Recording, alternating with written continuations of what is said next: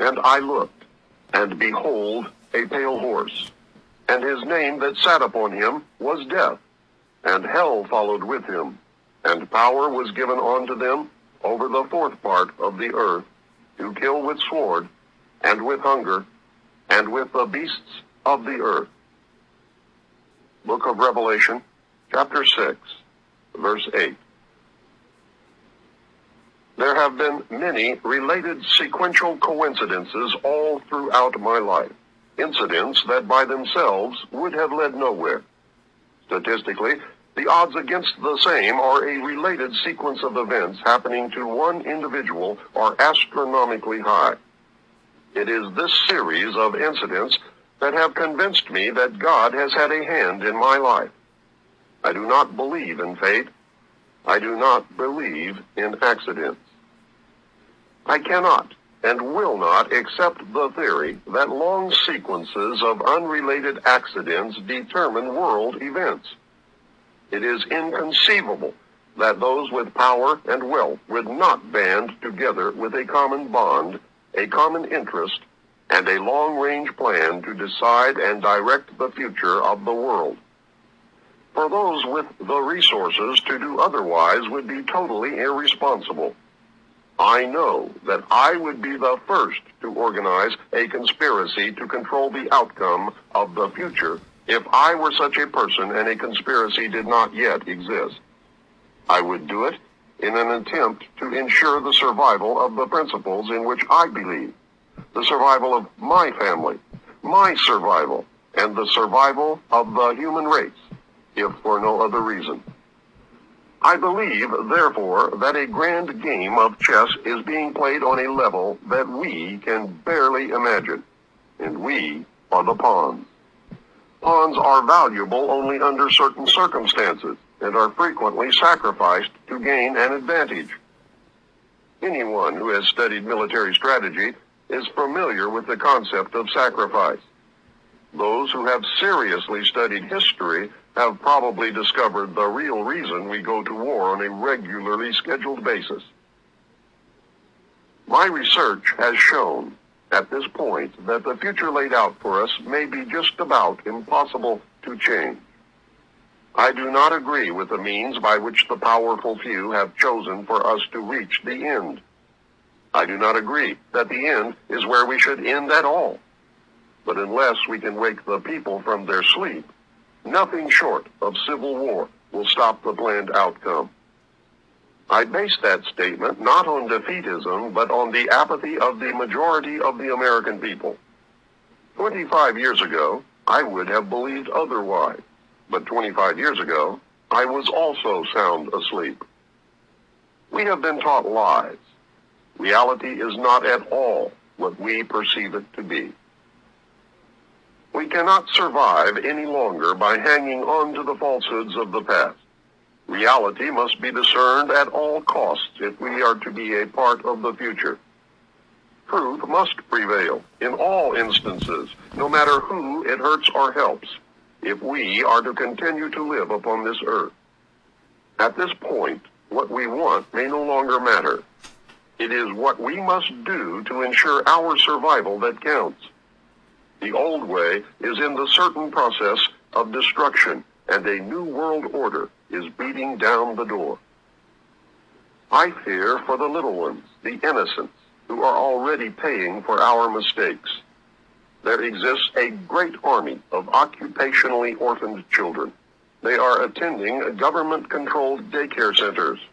There are latchkey kids who are running wild in the streets, and the lopsided, emotionally wounded children of single welfare mothers, born only for the sake of more money in the monthly check. Open your eyes and look at them, for they are the future. In them I see the sure and certain destruction of this once proud nation. In their vacant eyes, I see the death of freedom. They carry with them a great emptiness, and someone will surely pay a great price for their suffering. If we do not act in concert with each other and ensure that the future becomes what we need it to be, then we will surely deserve whatever fate awaits us. I believe with all my heart that God put me in places and in positions throughout my life so that I would be able to deliver this warning to His people. I pray that I have been worthy and that I have done my job. From the time a person leaves its mother's womb, its every effort is directed toward building, maintaining, and withdrawing into artificial wombs various sorts of substitute protective devices or shells. The objective of these artificial wombs is to provide a stable environment for both stable and unstable activity, to provide a shelter for the evolutionary processes of growth and maturity, in effect, survival, to provide security for freedom, and to provide defensive protection for offensive activity. This is equally true of both the general public and the elite. However, there is a definite difference in the way each of these classes go about the solution of problems. The primary reason why the individual citizens of a country create a political structure is a subconscious wish or desire to perpetuate their own dependency relationship of childhood.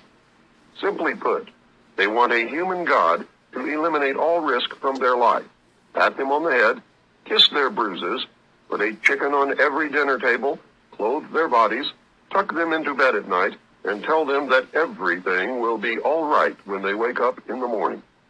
This public demand is incredible, so the human God, the politician, meets incredibility with incredibility by promising the world and delivering nothing. So who is the bigger liar, the public or the Godfather? This public behavior is surrender born of fear, laziness, and expediency. It is the basis of the welfare state as a strategic weapon, useful against a disgusting public. Most people want to be able to subdue and or kill other human beings which disturb their daily lives, but they do not want to have to cope with the moral and religious issues which such an overt act on their part might raise. Therefore, they assign the dirty work to others, including their own children, so as to keep the blood off their own hands. They rave about the humane treatment of animals and then sit down to a delicious hamburger from a whitewashed slaughterhouse down the street and out of sight. But even more hypocritical, they pay taxes to finance a professional association of hitmen, collectively called politicians, and then complain about corruption in government. Again, most people want to be free to do things, but they are afraid to fail. The fear of failure is manifested in irresponsibility, and especially in delegating those personal responsibilities to others where success is uncertain or carries possible or created liabilities which the person is not prepared to accept. They want authority, but they will not accept responsibility or liability. So they hire politicians to face reality for them. The people hire the politicians so that the people can, 1, obtain security without managing it. 2, obtain action without thinking about it. 3, inflict theft, injury, and death upon others without having to contemplate either life or death. 4, avoid responsibility for their own intentions. 5, obtain the benefits of reality and science without exerting themselves in the discipline of facing or learning either of these things. They give the politicians the power to create and manage a war machine to, 1, provide for the survival of the nation womb. 2, prevent encroachment of anything upon the nation womb. 3, destroy the enemy who threatens the nation womb. 4, destroy those citizens of their own country who do not conform for the sake of stability of the nation womb. Politicians hold many quasi-military jobs, the lowest being the police, which are soldiers, the attorneys and the CPAs next, who are spies and saboteurs, and the judges, who shout the orders and run the closed Union military shop for whatever the market will bear.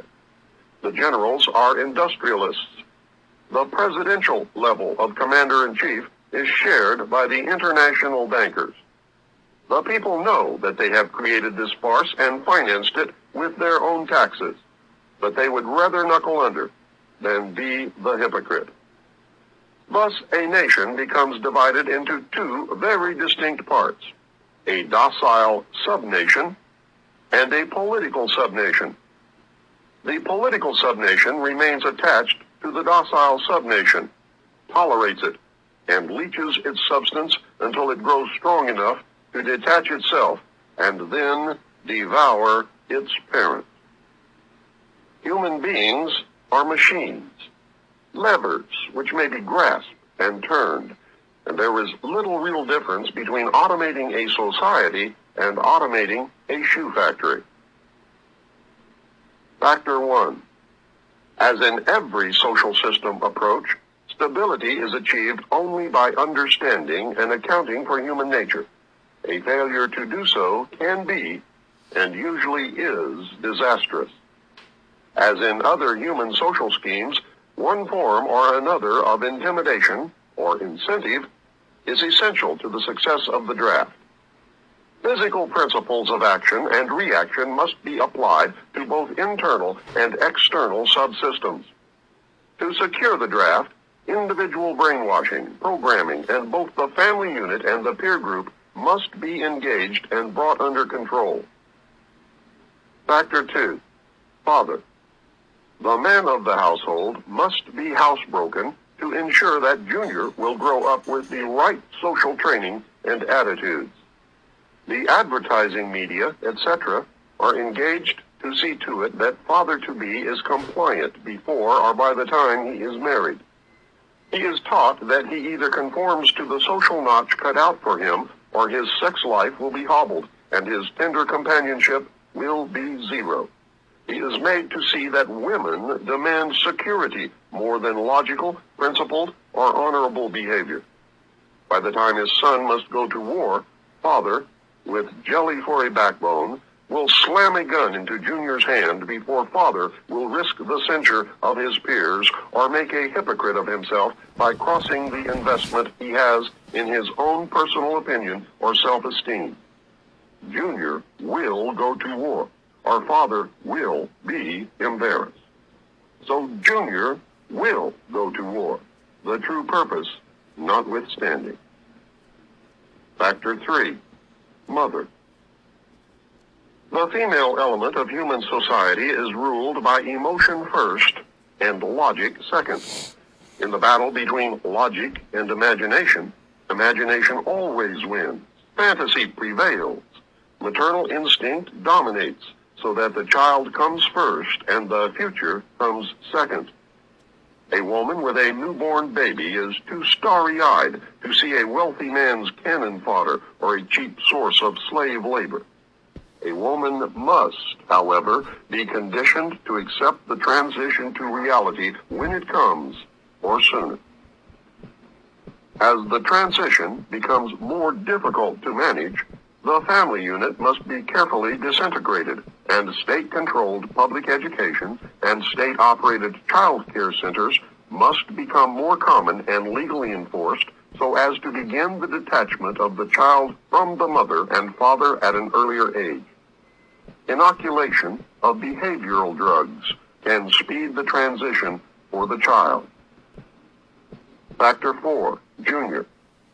The emotional pressure for self-preservation during the time of war and the self-serving attitude of the common herd that have an option to avoid the battlefield is all of the pressure finally necessary to propel Johnny off to war.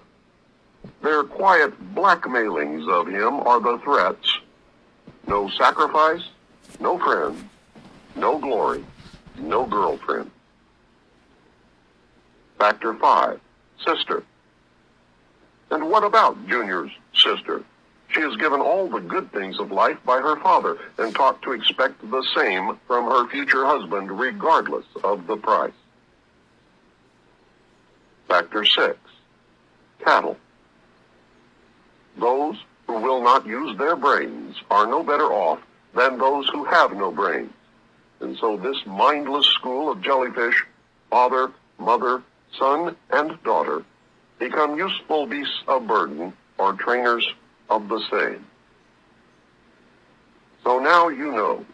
You can see every step that the elite have taken in their war to control this once great nation. You can see the steps that will be taken in the future. You can no longer pretend innocence. Your denial of the conspiracy will fall on deaf ears. This tape is part of the education that will give Americans the weapons needed in the coming months and years of hardship as the New World Order struggles to be born. Truths cannot be negated or shrugged away. The message is this: you must accept that you have been cattle, and the ultimate consequence of being cattle, which is slavery, or you must prepare to fight, and if necessary die to preserve your God-given right to freedom. History is replete with whispers of secret societies, accounts of elders or priests who guarded the forbidden knowledge of ancient peoples, prominent men meeting in secret who directed the course of civilization are recorded in the writings of all people. The oldest is the Brotherhood of the Snake, also called the Brotherhood of the Dragon, and it still exists under many different names. The Brotherhood of the Snake is devoted to guarding the secrets of the ages and to the recognition of Lucifer as the one and only true God. If you do not believe in God, Lucifer, or Satan, you must understand that there are great masses of people who do. I do not believe in racism, but millions do, and their beliefs and actions based upon those beliefs will affect me. It is clear that religion has always played a significant role in the course of these organizations. Communication with a higher source, often divine, is a familiar claim in all but a few. The secrets of these groups are thought to be so profound that only a chosen, well-educated few are able to understand and use them. These men use their special knowledge for the benefit of all mankind. At least, that is what they claim. But how are we to know, since their knowledge and actions have been secret? Fortunately, some of it has become public knowledge. Secret societies mirror many facets of ordinary life. There is always an exclusivity of membership, with the resultant importance attached to being or becoming a member. This is found in all human endeavors, even those which are not secret, such as football teams or country clubs. This exclusivity of membership is actually one of the secret society's most powerful weapons. There is the use of signs, passwords, and other tools. These have always performed valuable functions in man's organizations everywhere. The stated reason, almost always different from the real reason for the society's existence, is important.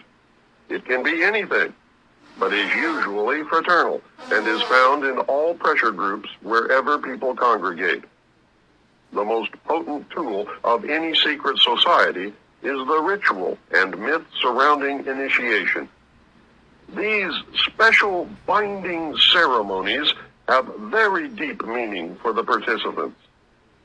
Initiation performs several functions which make up the heart and soul of any true secret society. Like boot camp, the initiation into the armed forces, important aspects of human thought that are universally compelling are merged to train and maintain the efforts of a group of people to operate in a certain direction. Initiation bonds the members together in mysticism. Neophytes gain knowledge of a secret, giving them special status. The ancient meaning of neophyte is planted anew or reborn. A higher initiation is, in reality, a promotion inspiring loyalty and the desire to move up to the next rung. The goals of the society are reinforced, causing the initiated to act toward those goals in everyday life. That brings about a change in the political and social action of the member. The change is always in the best interest of the goals of the leaders of the secret society. The leaders are called adepts.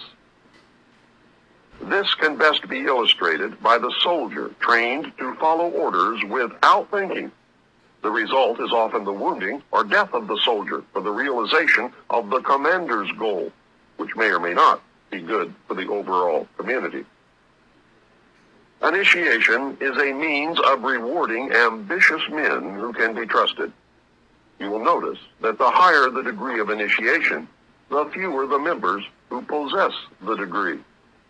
This is not because the other members are not ambitious, but because a process of very careful selection is being conducted.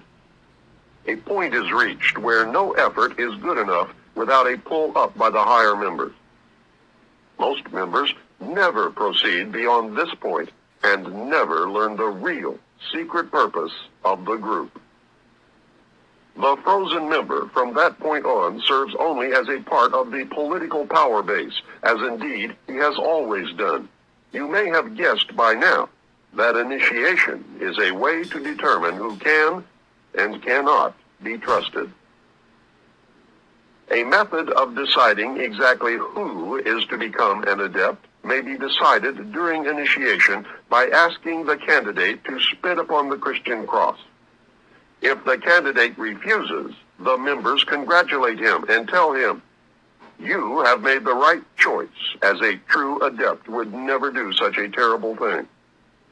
The newly initiated might find it disconcerting, however, that he or she never advances any higher. If instead the candidate spits upon the cross, he or she has demonstrated a knowledge of one of the mysteries and soon will find him or herself a candidate for the next higher level. The mystery is that religion is but a tool to control the masses. Knowledge or wisdom is their only God, through which man himself will become God. Man's desire to be one of the elect is something that no power on earth has been able to lessen, let alone destroy. It is one of the secrets of secret society. It is what gives them a political base and lots of clout. Members often vote the same and give each other preference in daily business, legal, and social activities. It is the deepest desire of many to be able to say, "I belong to the elect." The first secret that one must know to even begin to understand the mysteries is that their members believe that there are but few truly mature minds in the world. They believe that those minds belong exclusively to them. The philosophy that follows is the classic secret society view of humanity.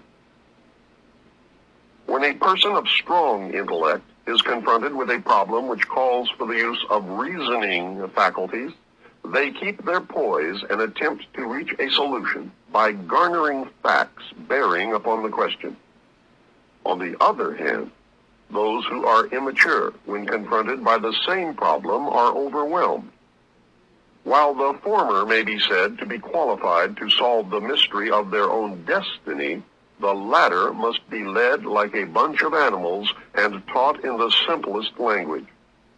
Like sheep, they are totally dependent upon the shepherd. The able intellect is taught the mysteries and the esoteric spiritual truths. The masses are taught the literal, exoteric interpretations. While the masses worship the five senses, the select few observe, recognizing in the gulf between them the symbolic concretions of great abstract truths. The elect are given knowledge of the mysteries and are illumined, and are thus known as the Illuminati, or the illuminated ones, the guardians of the secrets of the ages. Three early secret societies that can be directly connected to a modern descendant are the cults of Roshaniya, Mithras, and their counterpart, the Builders. They have many things in common with the Freemasons of today, as well as with many other branches of the Illuminati.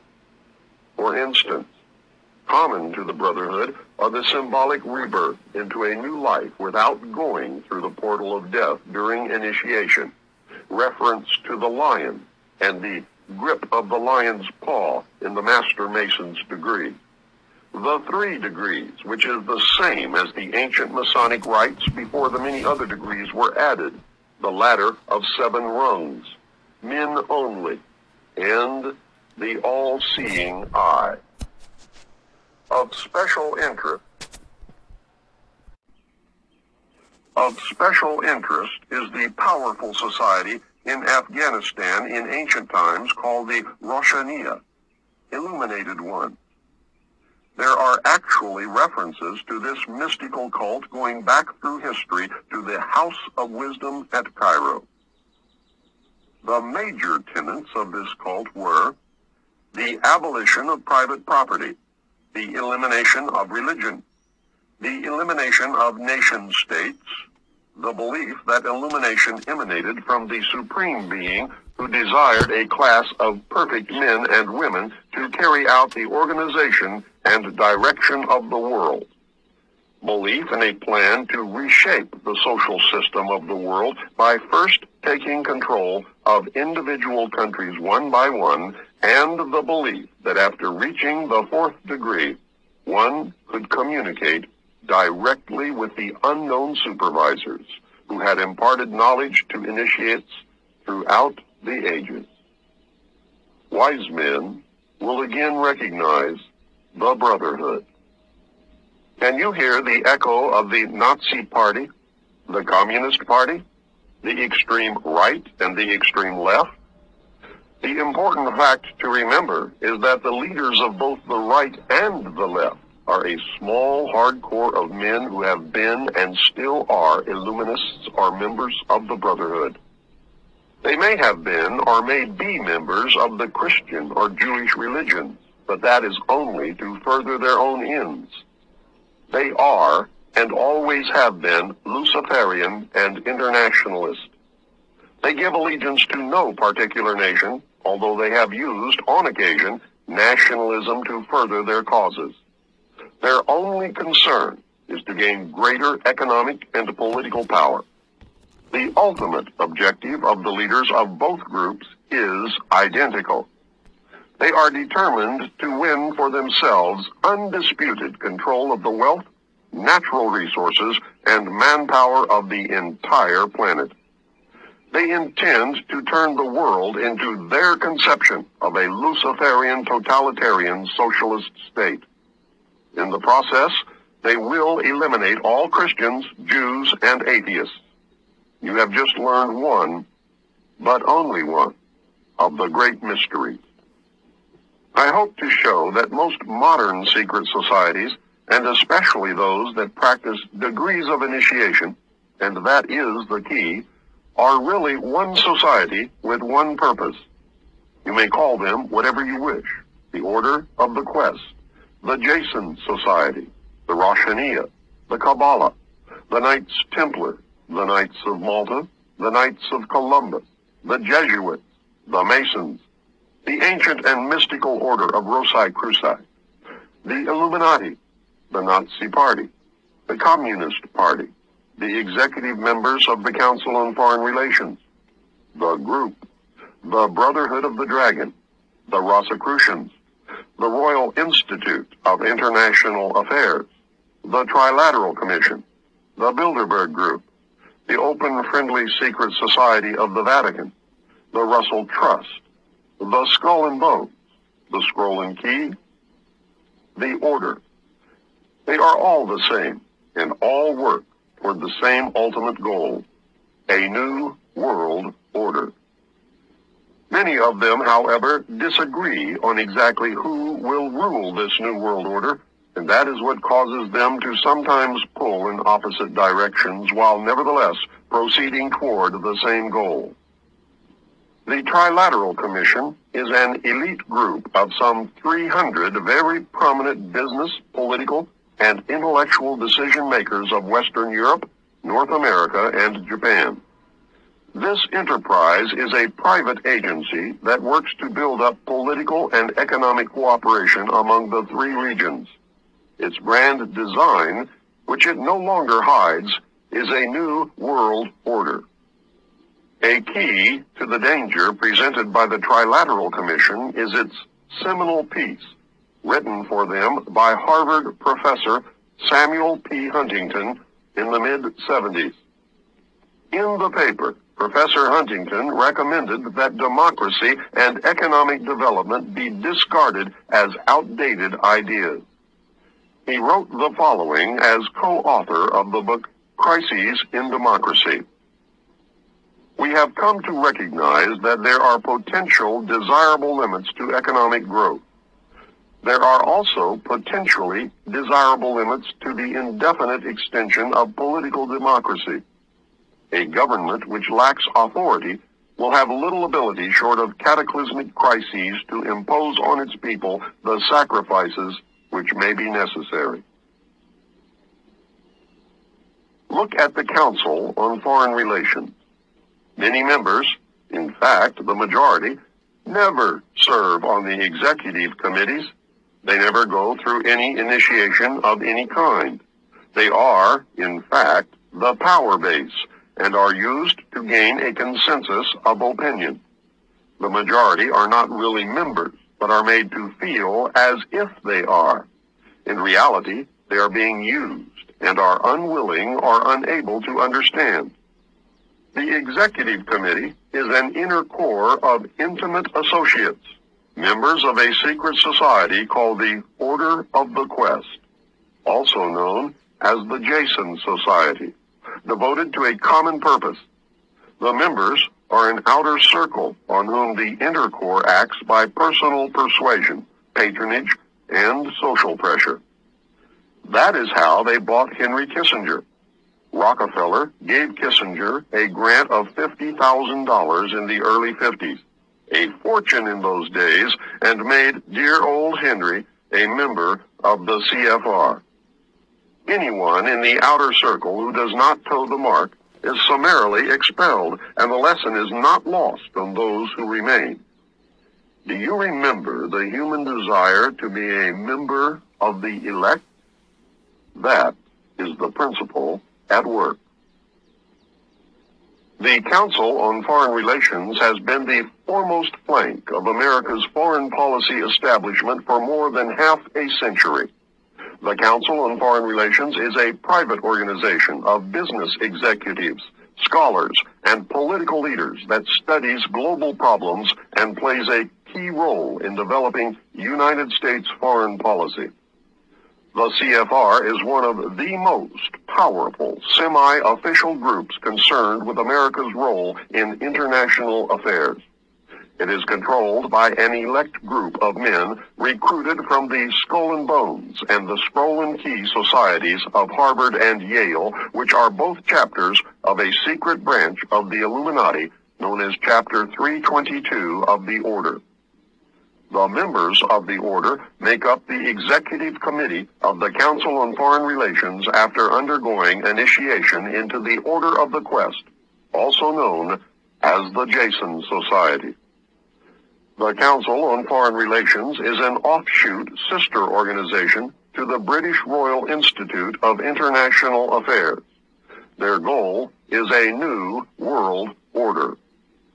Although it existed as a dinner club in New York, it did not take on its present power until 1921, when it merged with the Royal Institute of International Affairs and received its financial base from J.P. Morgan, the Carnegie Endowment, the Rockefeller family, and other Wall Street banking interests.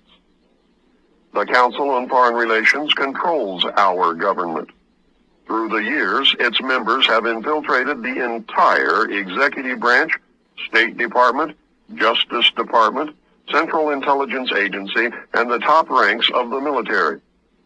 Every director of the Central Intelligence Agency has been a member of the CFR. Most presidents since Roosevelt have been members. The members of the CFR dominate ownership of the press, and most, if not all, of America's top journalists are members. The CFR does not conform to government policy. The government conforms to CFR policy. I read top-secret documents while with Naval Intelligence that stated that President Eisenhower had appointed 6 of the executive committee members of the CFR to sit on the panel called Majesty 12, also known as Majority 12 for security reasons.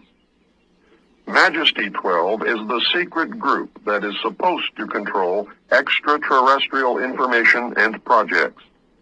The document stated that Eisenhower had also appointed 6 members from the executive branch of government who were also members of the CFR. The total membership of Majesty 12 was 19, including Dr. Edward Teller and the 6 members from the Jason Scientific Group. Again, whether this is true or disinformation depends solely upon the existence of aliens. The CFR is a secret society in that it forbids the taking of notes or the publishing of minutes of its meetings. Any member who divulges the subject or any part of any conversation or talk that took place during a meeting is terminated. The goal of the Council on Foreign Relations is a new world order. Remember, never worship a leader. If you worship a leader, you then no longer have the ability to recognize when you have been deceived. The most powerful secret organization in the world is the Bilderberg Group, organized in 1952 and named after the hotel where its first meeting took place in 1954. The man who organized the Bilderberg Group, Prince Bernhard of the Netherlands, has the power to veto the Vatican's choice of any pope it selects. Prince Bernhard has this veto power because his family, the Habsburgs, are descended from the Roman emperors. Prince Bernhard is the leader of the Black families. He claims descent from the House of David and thus can truly say that he is related to Jesus. Prince Bernhard, with the help of the CIA, brought the hidden ruling body of the Illuminati into public knowledge as the Bilderberg Group. This is the official alliance that makes up the world governing body. The core of the organization is 3 committees made up of 13 members each. Thus, the heart of the Bilderberg Group consists of 39 total members of the Illuminati. The 3 committees are made up exclusively of members of all the different secret groups that make up the Illuminati, the Freemasons, the Vatican, and the Black nobility. This committee works year-round in offices in Switzerland. It determines who is invited to the annual meeting and what policies and plans will be discussed. Every proposal or plan that has ever been discussed at an annual meeting of the Bilderberg Group has come to pass usually within 1 or 2 years following the meeting. The Bilderberg Group is directing the quiet war that is being waged against us. How can they do it? These are the men who really rule the world. Manly P. Hall, 33rd degree Mason, probably the most renowned expert on these subjects, wrote in his book, The Secret Destiny of America.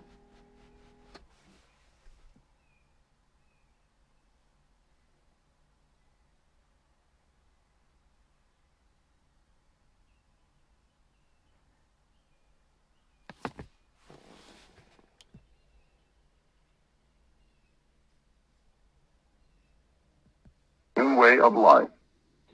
The Order of the Quest was set up in America before the middle of the 17th century. Franklin spoke for the Order of the Quest, and most of the men who worked with him in the early days of the American Republic were also members. Not only were many of the founders of the United States government Masons, but they received aid from a secret and august body existing in Europe, which helped them to establish this country for a particular purpose known only to the initiated few. The members of the Bilderberg Group are the most powerful financiers, industrialists, statesmen, and intellectuals who get together each year for a private conference on world affairs. The meetings provide an informal, off-the-record opportunity for international leaders to mingle and are notorious for the cloak of secrecy they are held under. The headquarters office is in The Hague in the Netherlands. The goal of the Bilderberg Group is a one-world, totalitarian socialist government and economic system. Take heed, as time is running short. You must understand that secrecy is wrong.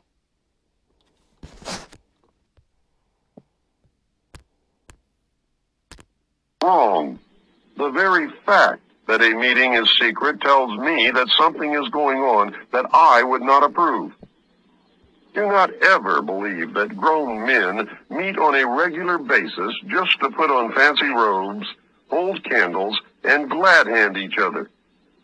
George Bush, when he was initiated into the Skull and Bones, did not lie naked in a coffin with a ribbon tied around his genitalia and yell out the details of all his sexual experiences because it was fun. He had much to gain by accepting initiation into the order, as you can now see. These men meet for important reasons, and their meetings are secret because what goes on during the meetings would not be approved by the community. The very fact that something is secret means there is something to hide. John Robison wrote Proofs of a Conspiracy in 1798, and I believe he said it best in the following passage. Nothing is so dangerous as a mystic association. The object remaining a secret in the hands of the managers, the rest simply put a ring in their own noses by which they may be led about at pleasure, and still panting after the secret, they are the better pleased the less they see of their way.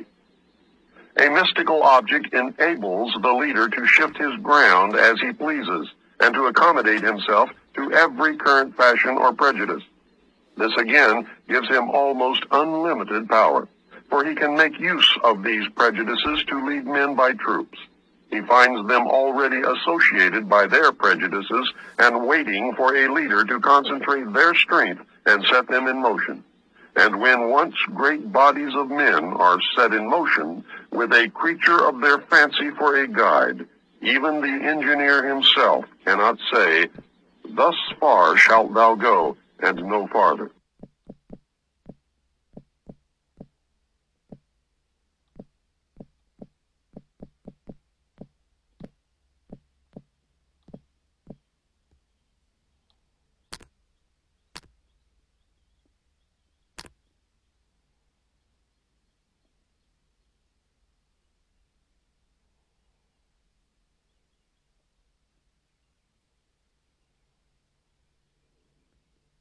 You should have some understanding of how, operating in secrecy and infiltrating every level of government and vital industry, including the press, the elect manipulate the people and nations of the world toward any direction desired. I hope you caught on to the fact that the secret power structure is toward a totalitarian socialist state or fascism. It is not the Nazis, as they were a product of this power structure. It is not the Jews, although some very wealthy Jews are involved. It is not the communists, as they fit the same category as the Nazis. It is not the bankers, but they do play an important role. I also hope that you are beginning to look inside yourself to see if their reality fits. Are you getting the message? When our forefathers wrote the Constitution of these United States, they provided safeguards against despotism by providing a balance of power. The Constitution was set up to provide clear divisions of legislative, judicial, and executive powers. It was believed that this system would ensure that if one branch got out of hand, the other two would act to keep the one in check. This balance of power was predicated upon the assumption that none of the three branches could or would infringe upon the power of the others. The Constitution is clear on the functions of each of the branches. The legislative will make the laws. The judicial will interpret the law. The executive will decide policy and enforce the law. This, of course, is the simplest of explanations, but this is not a textbook on government. My intent is to acquaint you with simple basics of the balance of power so that you can then understand how it has been subverted. The legislature, made up of Congress in the form of the House and Senate, is required to publish the laws that are made, and this is done in the Congressional Record and the Federal Register. Pending or past legislation can be obtained by citizens through their congressmen or from the government printing office. Citizens cannot be held responsible for the law if it is not made available to them. It is paradoxical that the government body most representative of the American citizen is the one that has been the most easily subverted. Through political action committees, payoffs, pork barrel politics, professional politicians, congressmen who are members of secret societies, and through greed and fear, our representatives and senators quit representing us long ago. Congress has tremendous powers, but fails in most cases to exercise even a token amount. How is it that our legislature has allowed and at times encouraged the executive branch to write law? You probably did not know that the president and others in the executive branch of the government can and do write law. This is done in the form of presidential executive orders, National Security Council memos, National Security Decision directives, and National Security directives. NSC memos were broad policy papers in the days after passage of the National Security Act. NSC memos became narrower and more specific over the years, and the name has varied. Under Kennedy, they were called National Security Action Memorandums. President Bush changed the name to National Security Directives. There is a tremendous difference between presidential executive orders, NSC memos, and National Security Decision directives. Presidential executive orders are listed in the Federal Register, or presidential findings, which are made known to the House and Senate Intelligence Committees. The most important difference between the presidential executive orders and all of the others, no matter what they are called, is that the others do not have to be reported, reviewed, made available to anyone, or even acknowledged that they exist. There is no oversight whatsoever that could maintain a check on the legality of these national security directives.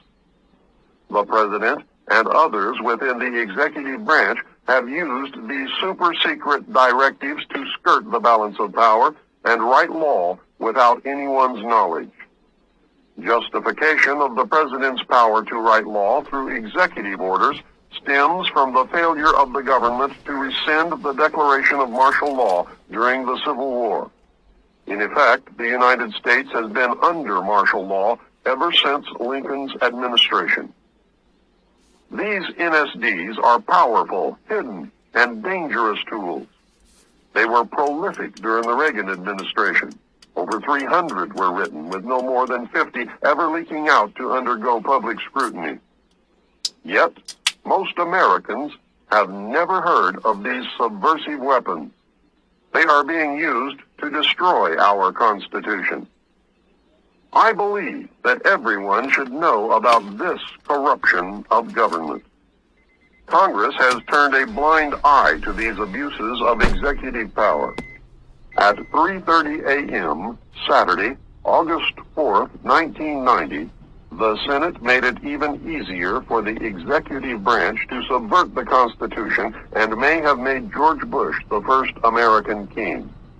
At that time, on that day, a minority of United States senators, maybe 10 at the most, passed Senate Intelligence Authorization Act for fiscal year 1991. The bill was fraudulently introduced as a reform to prevent future incidents of the abuses brought to light during the Iran-Contra scandal. Instead of preventing future abuses, however, it virtually authorizes essentially every abuse. The bill was carefully brought to a vote by Senator Sam Nunn in the dead of night when the opposition was gone. It effectively transfers most authority over the United States government directly into the hands of the President and thus directly into the hands of the secret government. The President was given the power to initiate war, appropriate public funds, define foreign policy goals, and decide what is important to our national security. In Oversight of Intelligence Activities, Title VII, Senate Bill 2834 authorizes the following. Gives the President power to initiate covert actions. This has never before been given to the President. Prevents Congress from stopping the President's initiation of covert actions. Allows the President to use any federal departments, agencies, or entities to operate or finance a covert operation. Empowers the President to use any other nation or private contractor or person to fund or operate a covert action. Redefines covert actions as operations necessary to support foreign policy objectives of the United States, a definition that is so vague and broad as to be essentially unlimited. For the first time, officially claims the right of the United States to secretly interfere in the internal, political, economic, or military affairs of other countries in direct and flagrant violation of international law. Requires that the President prepare and deliver a written finding to the intelligence committees of the Congress, but allows the President to omit extremely sensitive matters and authorizes the President to claim executive privilege if Congress asks too many questions. There are no penalties in the bill for violating any of its provisions, including the provision requiring a finding. Why should there be? This bill has literally handed the power of all the branches of government to the President on a silver platter. The bill effectively prevents any oversight by anyone and allows the executive branch to skirt the law and to escape accountability. This will be done using national security directives. Either National Security Decision Directive 138 or a subsequent NSD directive on terrorism authorized the training of 3 Lebanese units for preemptive strikes. When problems arose, Director of Central Intelligence William Casey took that operation off the books and enlisted Saudi Arabian help in an attempt to assassinate the head of Hezbollah. A resulting car bombing killed about 80 in Beirut. Sheikh Fadlallah, the target, was unhurt. The United States military, along with civilian law enforcement teams, conducted joint anti-terrorist training across America. To allay public fears, the participants wore civilian clothing. NSD directives have become the de facto legislative vehicle of the national security state. It has become known through the research of Susan Fitzgerald, a research consultant at the Fund for Constitutional Government in Washington, who has collected declassified NSD directives, that many were released without the White House letterhead at the top of the page and without the President's signature at the bottom. This, she speculates, is to conceal the fact that the signatures on some of them would reveal that they had been made by AutoPen, not by Ronald Reagan's own hand. That should give you a taste of what we are up against. Please understand that virtually all but a very few NSD directives still remain classified and unless the public forces disclosure, their effect will probably never be known. Somewhere within the volumes of secret NSD directives, there is a plan to suspend the Constitution of the United States of America. The existence of this plan surfaced during the Iran-Contra hearings. Congressman Jack Brooks, Democrat from Texas, attempted to bring it into the open. When he asked Colonel Oliver North directly if North had ever helped draft a plan to suspend the Constitution, Brooks was silenced by the committee chairman, Senator Daniel K. Inouye, Democrat from Hawaii. Senator Inouye stated that the subject dealt with national security, and any questions regarding the matter could be brought up during a closed-door session. We never learned the outcome. I would like to know who gave anyone in any branch of government with any title the right to suspend the Constitution at any time, for any reason, under any conditions. I believe the plan to suspend the Constitution is directly tied to the underground facility called Mount Weather and to the Federal Emergency Management Agency known as FEMA. Mount Weather is so shrouded in secrecy that 99.9% of Americans have never heard of it. FEMA, however, is another story. Remember Hurricane Hugo? Remember the federal agency FEMA that was sent to handle the emergency and was thrown out by the citizens because of gross incompetence? FEMA was incompetent because emergency management is just a guise for its real purpose, which is to take over local, state, and federal government in case of a national emergency. The only way FEMA could do such a thing is if the Constitution were suspended and martial law were to be declared. Therefore, its very existence is proof positive that a plan to suspend the Constitution does, in fact, exist. Just outside of a sleepy little town called Bluemont, Virginia, about 46 miles west of Washington, D.C., is an area of wilderness covering what has been called the toughest granite rock in the eastern United States. The area is surrounded by signs marked Restricted Area, and this installation has been declared a restricted area. Unauthorized entry is prohibited. Other signs state, all persons and vehicles entering hereon are liable to search. Photographing, making notes, drawings, maps, or graphic representations of this area or its activities is prohibited. Such material found in the possession of unauthorized persons will be confiscated. Internal Security Act of 1950. The installation is beneath a mountain, and its name is the Western Virginia Office of Controlled Conflict Operations. Its nickname is Mount Weather. It was ordered to be built by the Federal Civil Defense Administration, which is now the Federal Preparedness Agency.